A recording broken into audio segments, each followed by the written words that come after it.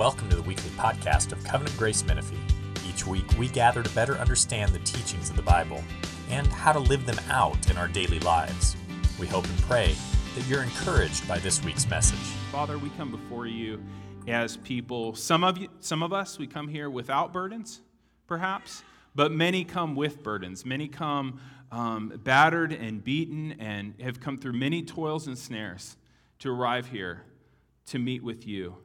And Lord, as we come into your presence, and it's as if spiritually we walk right into your throne room to hear from you, to hear a word from the throne of God, from your very mouth, this book of 1 Peter, which your servant penned, but that you have authored for us. These are words for us to hear. We pray, Lord, that you would give us hearts like that we're not hearing from me, we're not hearing from Peter, we're ultimately hearing from you. And what excitement, what joy is due you as you speak. What silence of our hearts should there be before your voice? And we pray that you give that this morning. Lord, make our hearts good soil for the gospel. Give us hearts that are excited to both hear from you and obey you, to do anything that you've asked because it's the very best thing we could possibly be asked to do. And we pray this in Jesus' name. Amen. So here we are in this series called Keep Going. It's about the Christian art of not giving up.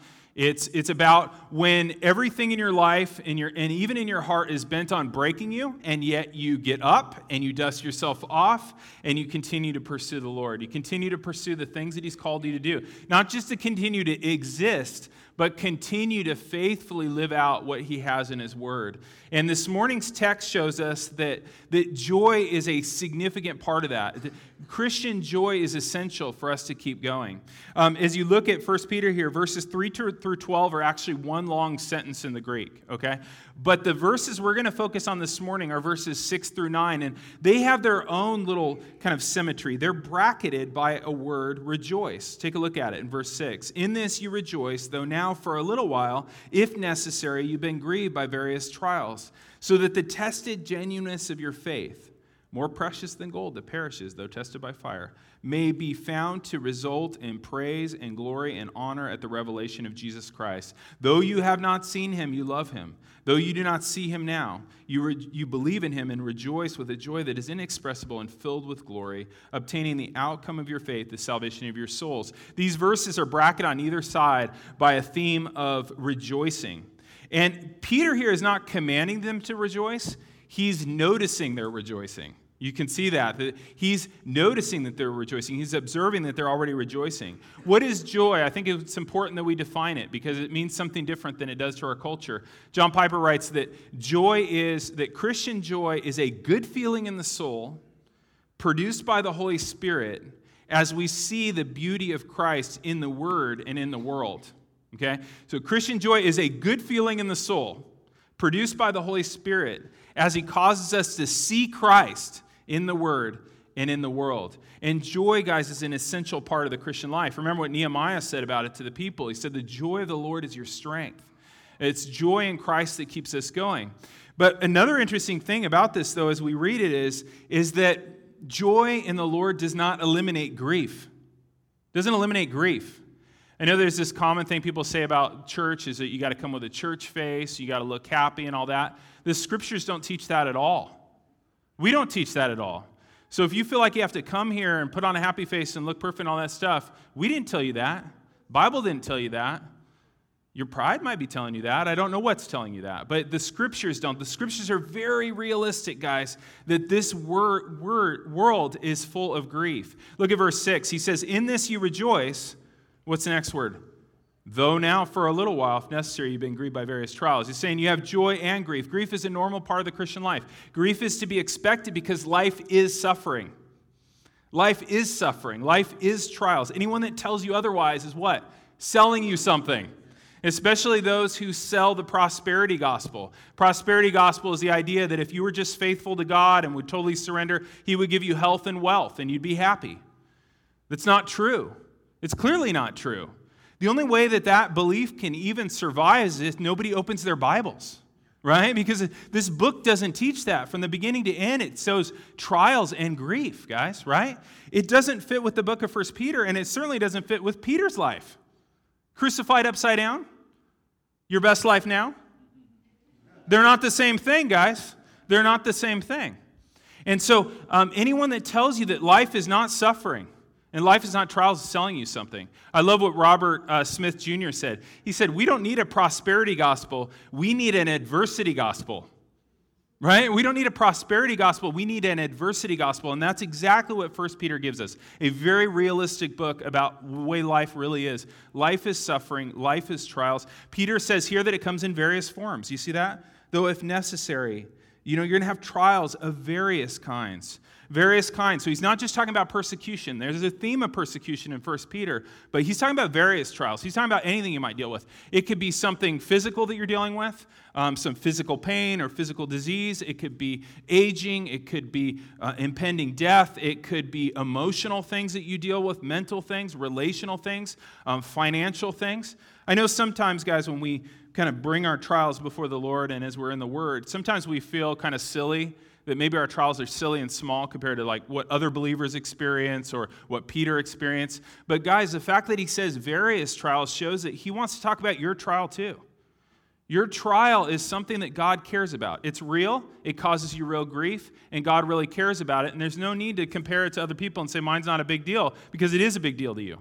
And it's a big deal to the Lord. Guys, grief is the emotional response to trials. It's not a sign of a lack of faith, and it's not a sign that your faith has failed. It's a normal response. We're not Stoics, right? We don't act as if there's no suffering in the world. We don't, say, well, the Lord promised this, so I don't feel anything, right? He says in verse 6 that simultaneous grief and joy are the normal part of the Christian life. Normal Christian life. I was talking to Richard this week. We got together for coffee, and we were talking about this passage. And he gave me a very valuable metaphor. Every time I meet with Richard, super wise man, he's always got stuff for me. You should see what you can get too. But I was talking to him, and we were talking about this, and I said, how does this work with this grief and sorrow? And he said, joy is like a shock absorber when we encounter various trials. You guys know how shock absorbers work, right? You're driving your car, and what they do is they absorb the impact, right? They absorb the impact. And the main purpose of shocks is actually not just for your ride to be smooth. It's actually so your tires will maintain contact with the road. Because it turns out if you have bad suspension, your tires don't make as much contact with the road, you lose traction, you die, okay? So it's more than just comfort, okay? But it's comfort as well. And so our joy functions so that we still feel the ruts, right? When you got good suspension, you still feel the ruts. We still feel the pain of our trials. We're still grieved by them. But joy is something that softens the blow. It makes it so that we don't lose control, that we don't lose traction, that we don't lose our pursuit of the Lord, because it absorbs that trial. We need that joy, guys. And if joy functions as a shock absorber, as our brother Richard has said, which I believe, how do we get better shocks? Maybe your shocks are worn out. Maybe they become leaky. Maybe you have some issue with that. How do we get more joy so that we can absorb more impact and continue to pursue the Lord through trial? And I see a couple ways here. The first way is by seeing your future clearly. Look at verse 6, how it starts. He says, in this you rejoice. Okay, we'll stop there. What's the this? The this is what came before, right? And there's a whole list of things that the Lord's done for us. But it's our future. In your future you rejoice, though now for a little while you're grieved with various trials. What is that future that we have? It's that future that the Lord has for us in verses 3 through 5, where he says that we have an inheritance that's imperishable, undefiled, unfading, kept in heaven for us. We need, if we're going to absorb these trials and difficulties and maintain following the Lord, we need this joy, this shock-absorbing joy, by seeing the future we have. Several years ago, actually in 1952, a woman named Florence Chadwick, she stepped off of the Catalina Island into the water, and she wanted to be the first woman to swim from Catalina to the mainland of California. It's a 26-mile swim, which is hard enough in a swimming pool, much harder with tides and waves and perhaps sharks, I don't know. But she had already been the first woman to swim across the English Channel, which is huge. But that day when she went to swim, it was super foggy and dark and cold. And she could hardly see any bit in front of her as she's swimming. And still she swam for 15 hours until she came to a point where she started to be begged to be taken out of the water. And there's these little boats that follow them. You probably keep sharks away and stuff like that, make sure she doesn't drown. And her mother was alongside her in the boat. And her mother said, no, keep going. You're super close. Right? Finally, she was so physically exhausted and emotionally exhausted, she stopped swimming. They pulled her out of the water. And when she got on the boat, she realized she was only 1 mile from the shore. She just swam 25 miles.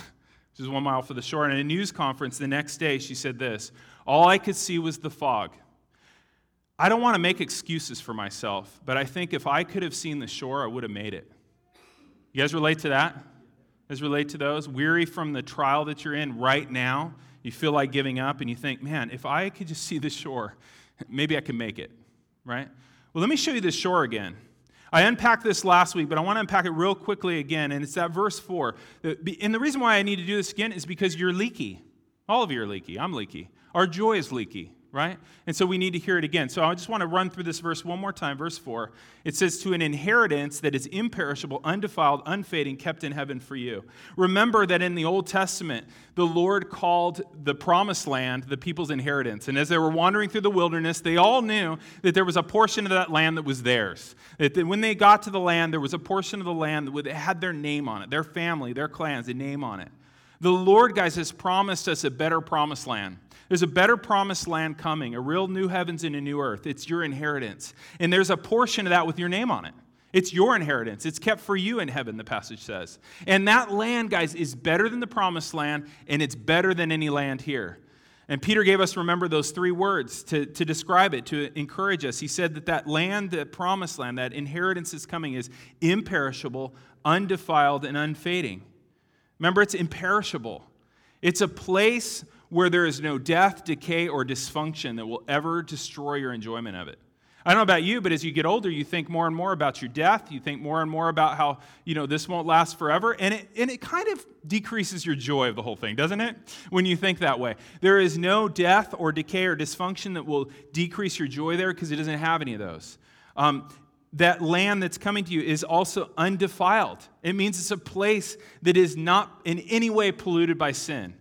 Everything in this life is polluted by sin. Even, guys, our most treasured relationships, right? When we think about relationships between parents, relationships between friends and spouses and coworkers and in the church, all of it, guys, is polluted by sin. All our relationships have been made a lot less awesome, right, by sin, haven't they? Not so in the world to come. There'll be no sin there, so there'll be no separation between us. We'll be able to love each other and God with all of our heart, all of our mind, all of our strength. And then remember that land, it says, is unfaded, right? It's a place that never dims, never loses its beauty or glory. It's a place that never fades.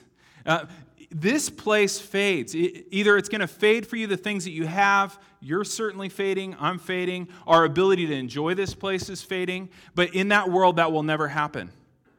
Not so in that land, right? You will never grow bored or tired in that place. Some people worry about that with heaven. The opposite of true is true. Your joy in that world will only and always increase.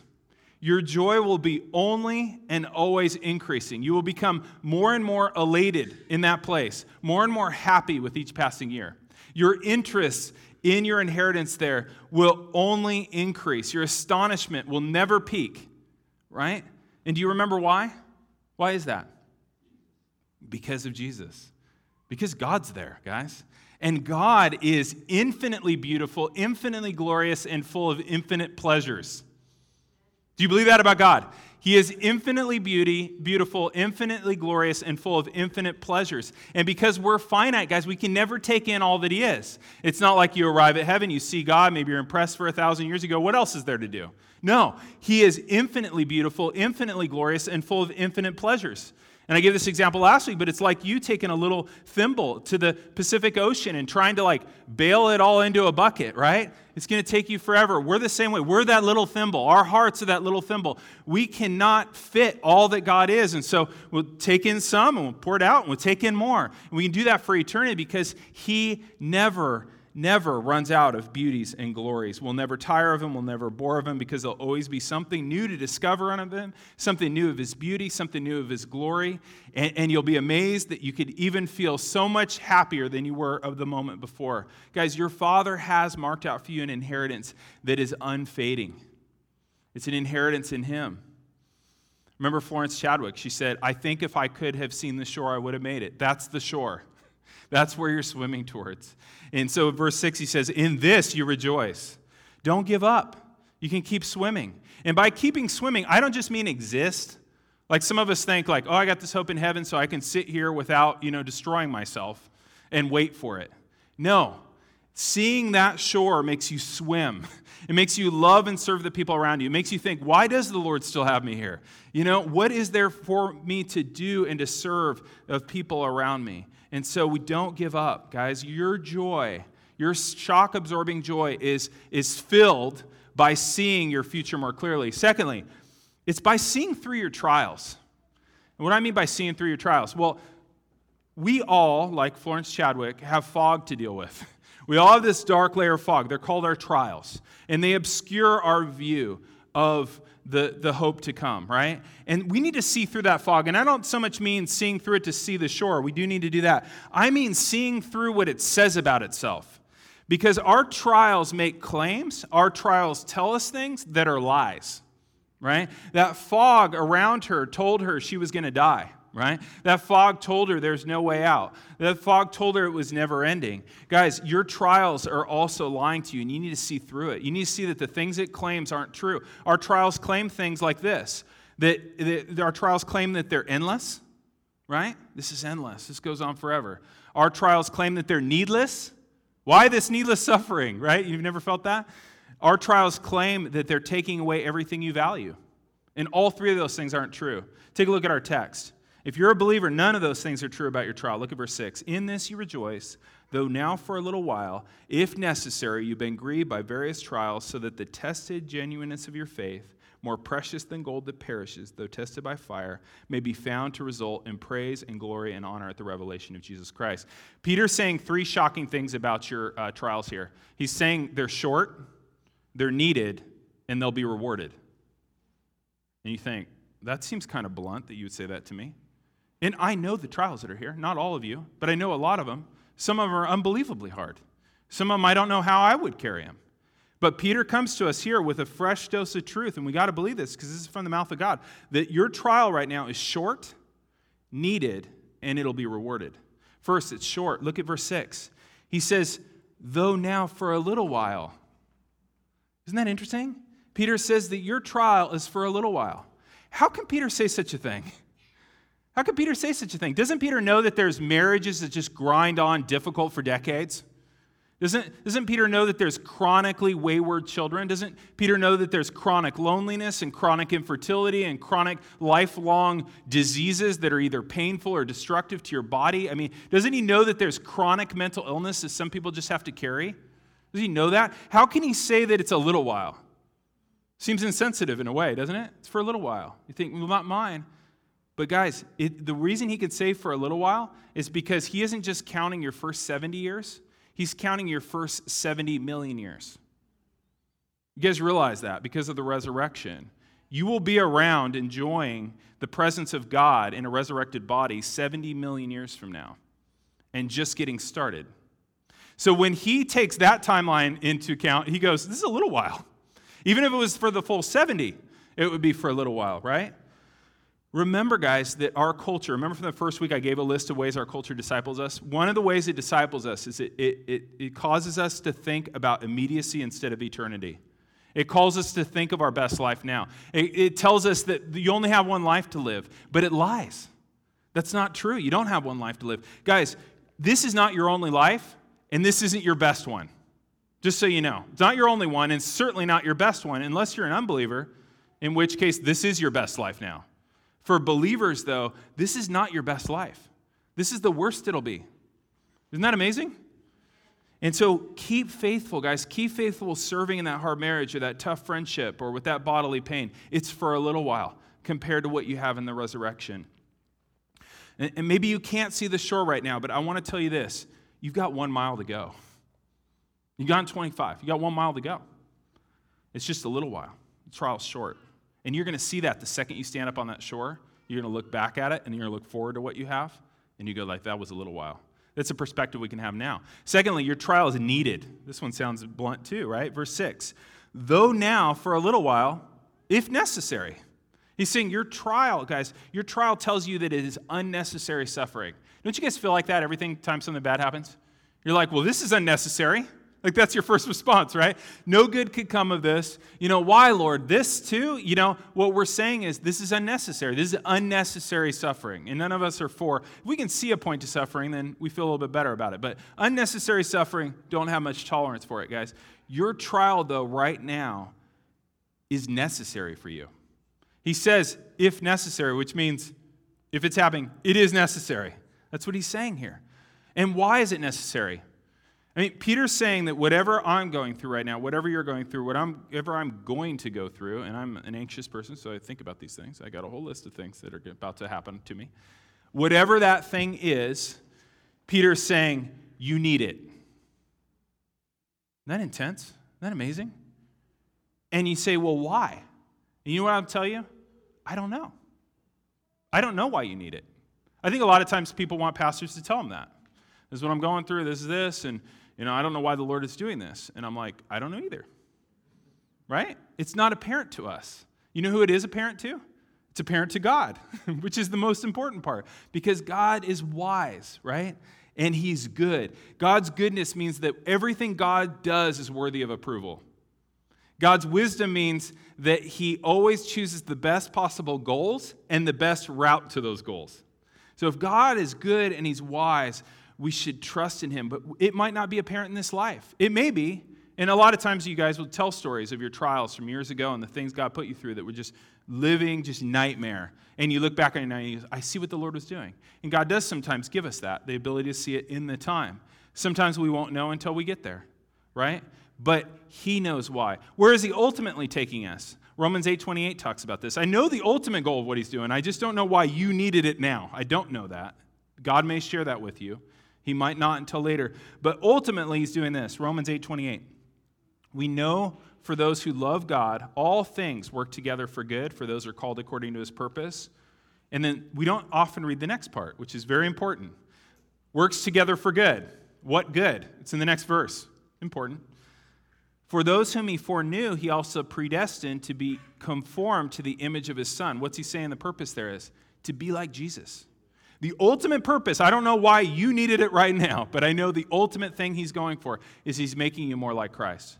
That's what he's doing in those trials. Whatever befalls us, and I know that's a scary whatever, we needed. And we needed it to be conformed to the image of Christ. And different people need different things, and I have no way to explain why different people have to deal with different things. You guys remember with Peter and John, there's a question, well, what about him? What will happen to him? And Jesus said, you follow me. You don't worry about him. You follow me. And so he has a different course for each one of us. But I'll tell you this, guys, your Father is good, and he is wise, and God is more than willing to spare you any unnecessary suffering. Do you believe that about God? God is more than willing. He's a good father. He's a better father than any of you fathers. And he is more than willing to spare you any unnecessary trouble, any unnecessary suffering. And so the trial you're in now is necessary, and he knows why. We need to trust him. We need to trust him. That's the best I can do is say trust him. And he's trustworthy. Third, your trial will be rewarded. Your trials try to convince you that they're taking away everything you value in this life. They're taking away everything you ever wanted. They're just going to take from you. But this text says that your faith under trial right now is going to be rewarded. That there's a reward coming for this. Guys, your faith is extremely valuable. We see that in this text. Peter says that your faith is more precious than gold, even gold that's been seriously refined by fire, like pure gold. Your faith is worth more than that. And he makes an argument for it. He says, that even totally pure gold eventually perishes. When he makes the new world, he burns up the elements of this world. He makes the world new, and he's going to destroy all that gold. And so long after that gold is destroyed, the faith that you have in your trial today will be remembered and rewarded. And that's why it's more precious than gold. It's extremely valuable. Your faith is extremely valuable to you. It should be extremely valuable to you because your faith is what connects you to the saving benefits of Christ. A lot of times when we say we're saved by faith, we kind of make the mistake that we're saved in response to our faith, that somehow our faith earns our salvation. That's not what's happening here. It's not that you build up this credit of faith and you buy salvation from God, right? He's not paying for your faith with salvation. No, salvation. Christ pays for our debt. Christ earned our salvation. Your faith doesn't earn salvation. Christ earned salvation. But faith is the grabbing hold of it. Faith is the empty hand that reaches out for the lifeline of Christ, right? Faith is the calling out to God to receive. Faith is an empty hand. We bring nothing to him. We bring nothing to the table except for need, and he fills it with Christ. And so your faith is that. But guys, don't you ever wonder, like, is my faith real? Has you ever had that? Ever think, like, is my faith real? He's saying in this text that suffering, that trials actually purify our faith. They show our faith to be genuine. This is really important. A lot of you guys you've been following the Lord maybe for a year or a month or 10 years or 40 years, and you've been through a lot of difficult things with the Lord. A lot of difficult things. He has allowed all kinds of very hard trials in your life, and you're still holding on to him. That should give you great assurance that your faith is real. Tested genuineness, right? Isaiah 48:10 says this, "Behold, I have refined you, but not as silver. I have tried you in the furnace of affliction." There's many of you guys that I know right here, and you've been tried in the furnace of affliction. Your faith has come out pure and been tested, and it's genuine, and you should rejoice in that. But this text actually talks more about how your faith is valuable to God. God values your faith. And I'll put it a different way. The Lord loves to be trusted by you. Did you know that? The Lord loves it when you trust him. He loves it when you trust him. Guys, you love it when people trust you, right? When a client trusts you, you say something and they go like, "Oh, okay, that sounds great," Or a friend trusts you. Maybe they trust you with their burdens, or a spouse or a kid trusts you. When people trust you, you love the feeling of being trusted. God loves being trusted by his people, as any person does. And he especially appreciates you trusting him right now in the trial you're in. You're in this heat of affliction, this difficulty, and you're trusting God, and the Lord loves that you trust him. He enjoys that you trust him. Verse 7 says that the Lord will reward the fact that you're trusting him right now. He says, and I'm going to take out a little part of this verse because it's a parenthetical thing. You'll see a little dash, and then it'll say something, another dash. Maybe yours has parentheses. So that the tested genuineness of your faith, ... may be found to result in praise and glory and honor at the revelation of Jesus Christ. Do you see that praise and glory and honor? And when does it happen? It comes when Christ returns. There's going to be praise and glory and honor. But that praise, glory, and honor is not actually grammatically connected to Jesus or God. Do you know what it's connected to? Your faith. In the Greek, it's saying your faith is going to be showered with praise and glory and honor at the revelation of Jesus Christ. You think, whoa. Like, I didn't know the Bible said stuff like that. It does. That your faith will be rewarded with praise and glory and honor at the revelation of Jesus Christ. And the Lord's so amazing because we saw in verse 3, he gave us the faith in the first place.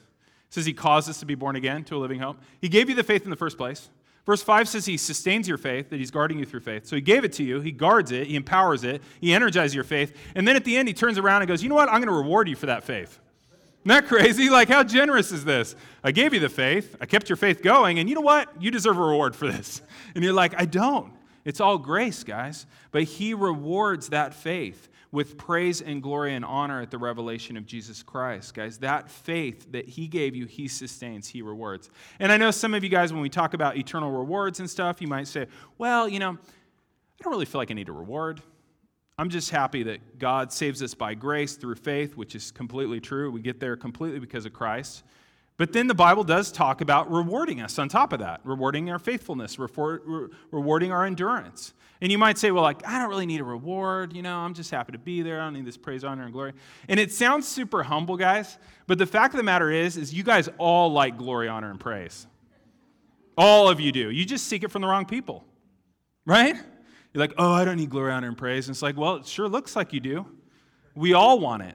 We all just seek it from the wrong person, right? We seek it from each other. Jesus said this, how can you believe when you receive glory from one another but don't seek the glory that comes from the only God, right? Jesus is saying, it's fine to seek glory, honor, and praise. Seek it from God.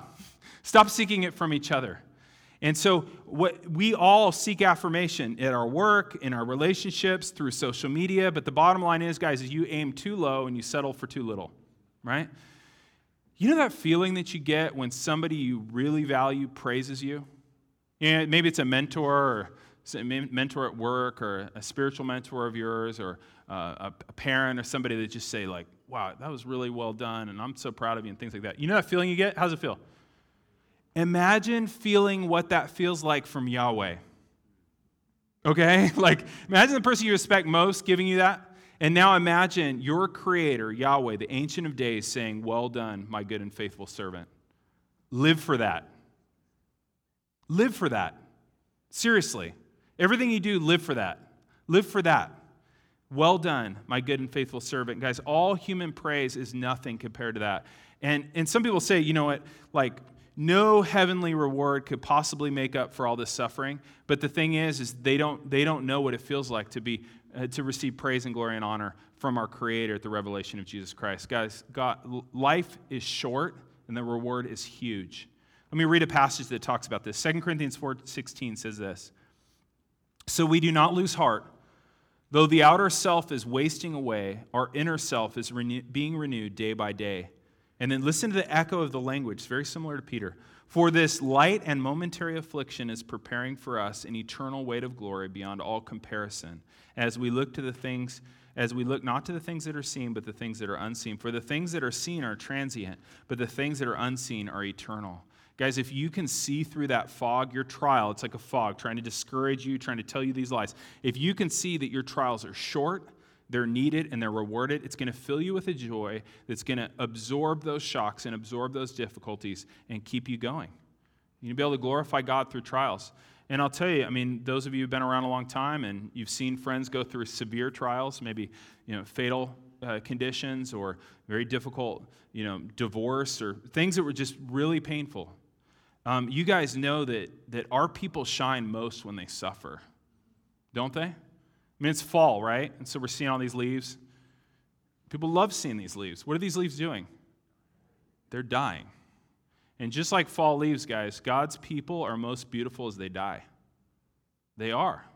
They're most beautiful as they die, as they suffer faithfully and they die for Christ. God's people glorify Him most in that time. We will all have a time to do that. And it's a time that God will sustain us in. And one of the ways He'll sustain us is by this last thing here. I love verses 8 and 9 because it says that there's that future joy coming, but in the present, we actually get to enjoy some of that joy now. Look at verse 8 and 9. This is the last way kind of our faith, our joy is filled so that we can absorb shocks. Look at verse 8. Though you have not seen Him, you love Him. Though you do not see Him now, you believe in Him and you rejoice with a joy that is inexpressible and filled with glory, obtaining the outcome of your faith, the salvation of your souls. As your shock-absorbing joy is strengthened by savoring Christ's presence now. That's what that's talking about. Now, I don't have enough time to do justice to this verse. I feel like this is a verse that we could spend a whole lot of time on. But one thing to notice is Peter is amazed at their faith. Do you notice that? Peter's like, you guys have never seen Him, and you believe in Him, and you love Him, and you rejoice in Him. It's kind of strange, isn't it? Because these people he's writing to, they didn't see Jesus. Okay, these are first century people, but they didn't see Jesus. They're in the same boat we're in. They heard the testimony of Peter. They heard the testimony of the other apostles. A lot of times we think, if I lived back then, it would have been easier. I would have seen Jesus. No, you wouldn't have. They didn't see Jesus. Only a select amount of people, really, that lived in a certain area ever could see Jesus. These people are far removed from there. But he's amazed at it. And it is amazing when you think about it. Listen to it again. Listen to this as if it's about you. Though you have not seen Jesus, you love Him. Though you do not see Jesus now, you believe in Him and rejoice with a joy that is inexpressible and filled with glory. It is amazing, right? It's amazing. What's happened there? What's happened there is that the Holy Spirit had given these people and you an inner ability to savor Jesus. Your soul has become equipped with taste buds that can savor and taste the goodness of Jesus. That's not a small thing. Your soul didn't come with those. You realize that, right? They're not standard. They don't come. That's aftermarket, right? That's when you come to Christ. The Holy Spirit gives you an ability in the soul to savor Jesus. That word believe in, it actually has the sense of believe into. You believe into Jesus. You rest in Him. You remain in Him. You have a place in your mind and your soul where you can crawl into Jesus and enjoy Him. Is that weird? It's really weird. You have this place in your heart that you can commune with Christ. because of your union with him. You have an ability in your heart to love, believe, and rejoice in Christ who you've never seen. That's amazing, guys. If you're a Christian today, you have that ability, and it's a miracle, and it's one of the keys of keeping going. And it's one of the things that if we neglect, it's going to be very hard to keep going, right? If you neglect that ability, it's going to make it very hard. When you love and believe and rejoice in Jesus, this passage is actually saying that you're actually enjoying a bit of the future joy now. I'll show you. Verse 9, he says this, obtaining the outcome of your faith, the salvation of your souls. That word obtaining, what tense is it in? Can you tell? It's present tense. In the Greek, it's present tense. I think it's present tense in English too. But obtaining the outcome of your faith, the salvation of your souls. Peter's saying that as we love and believe and rejoice in Jesus today, in the middle of our trials, that we're present tense, obtaining something that belongs to our future salvation. Like there's something that's there. It's almost like you've got heaven coming, you've got that full enjoyment of Christ, the new heavens, new earth, that inheritance to come that I talked about, and it's kind of behind a big, safe wall. There's a big safe door, and it's kept safe for you there. But around the seam, some of the joy is trickling out from the door. And you're actually able to right now, enjoy some of that joy. Taste some of that joy. That's what's happening here, is that the joy that you're enjoying now is something that comes from the future trickling back into the present. It's an inexpressible joy filled with glory. Have you guys ever tried to explain to somebody that doesn't know Jesus why he makes you so happy? Did you sound dumb? He just does. It's like, that's no answer, right? It kind of sounds like any other relationship, a romantic relationship even. Like, why do you like him so much? I don't know, I just do. Like, why do you keep following me? It just makes me so happy. Okay, that's normal, right? It says it's an inexpressible joy filled with glory. The fact that you can't express it is totally normal. Actually, that's great. If you could fully explain it, maybe you don't have it. Right? It's an inexpressible joy. It says it's filled with glory because glory, guys, is a word that means you've been in the presence of God. It's an inexpressible joy that comes from being in the presence of God. You guys know that word rejoice in verses 6 and 9? Allegeo. That word for joy, it was never used in secular Greek at that time. Did you know that the biblical writers made up a word for something that only we have? Secular Greek writers didn't need the word because they didn't have that joy. So when they felt this inexpressible joy, they looked through all the Greek words, and Greek's very good at describing all kinds of things. Went, none of those will work. We shall make a new word. Right? This word is a word for something that the world doesn't have, only you have. And this kind of joy and communion with the living Christ is available now. There's that full enjoyment coming. But even now, we can enjoy communion with Christ. I want to give you 3 ways real quick. First way would be in His Word, right? That's what we've been doing the last 30 minutes or so, right? Is we've been tasting the joy of the world to come through His Word. And you can do that too throughout the week. And I know many of you do, but I want to remind you, it's open all the time. Okay? Like, it's not like, Chick-fil-A. You want it, don't you? You can't have it today. It's closed on Sundays. It's one of the great tortures of modern life. Guys, the Word's open all the time. This joy is always available. What do you need to do? You need to find a quiet place. Some of you laugh. They have small children. You need to find noise-canceling headphones. $60 on Amazon. Be worth it, okay? Noise-canceling headphones would be great if you can't find a quiet place. And then you open this book just about anywhere. Open it up. You'll find something. And then pray. Psalm 119 says, show me beautiful things in your word. So you open it up. You're like, I'm coming into the presence of God. You open it up. You say, Lord, show me beautiful things in your word. Lord, show me your glory. Lord, give me inexpressible joy that's filled with glory. That'd be a good prayer, right? Before you read, I would like some inexpressible joy filled with glory, please. And then, you know what you need to do after that? Stay till He gives it to you.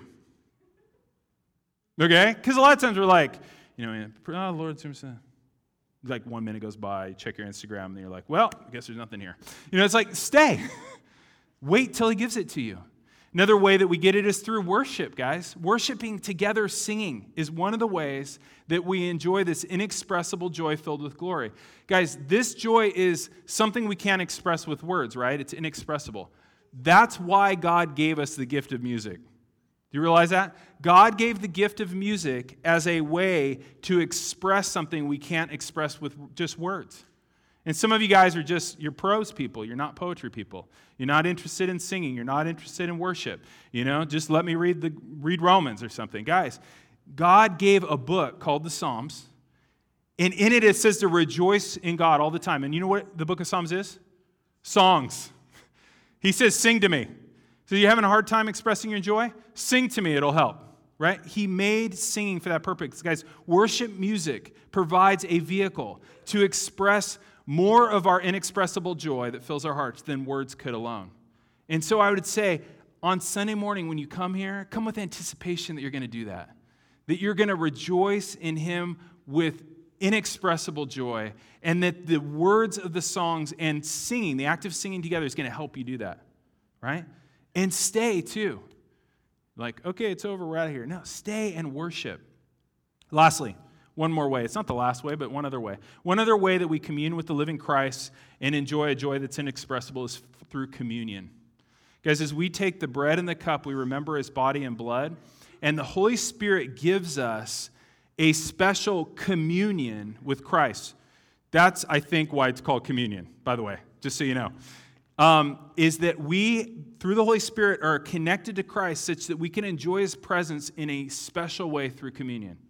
And I know some of you guys come from a background where communion was not a big deal to you. The Lord's Supper was not a big deal. It wasn't a big deal to me until a couple years ago. I was teaching over at the French Valley campus, and Mike Majeski came up to me after I had introduced communion, and he goes, hey, and then Mike Majeski kind of way, he's like, hey, so sounds to me like you think that communion's just a remembrance and nothing more. And I was like, okay, maybe. What's the right answer? And then he goes, well, let me ask you this. He goes, if you didn't read the Bible for a month, would it affect you? And I'm like, oh, yeah. He goes, if you didn't pray for a month, would it affect you? I'm like, oh, yeah. And he goes, if you avoided the fellowship of other believers for a month, would it affect you? I said, oh, yeah. And he goes, if you didn't take communion for a month, would it affect you? And I was like, oh. Because I kind of knew that the right answer is probably yes, but I didn't feel like it, because I downplayed communion. Guys, communion is actually a time that we fellowship with Christ, and that He feeds us in a different way than He feeds us through the Word and prayer. And you see, He has different ways of feeding us. So it's not for us to go well, I only get fed this one way. He's got a variety of ways to feed you on His presence, and this is a very special way of feeding us. And so what we want to do as we take communion is we want to feed on His presence, rejoice in Him, and be strengthened for the way. Let's pray. Father, we thank You for this word from You, this word from heaven. Lord, I pray that You would drive it deep into our hearts, Lord, that we wouldn't be able to just kind of walk away and forget about it, that we wouldn't walk away unchanged. Lord, we need to think rightly about our trials. We believe everything the world's told us. We believe everything our trials have told us, and You've told us that they are short, that they are needed, and that they're rewarded. And we pray, Lord, that You'd help us with that. Also, Lord, I just want to pray, Your Son said, whoever believes in Him, as the Scriptures say, out of that person's heart will flow rivers of living water.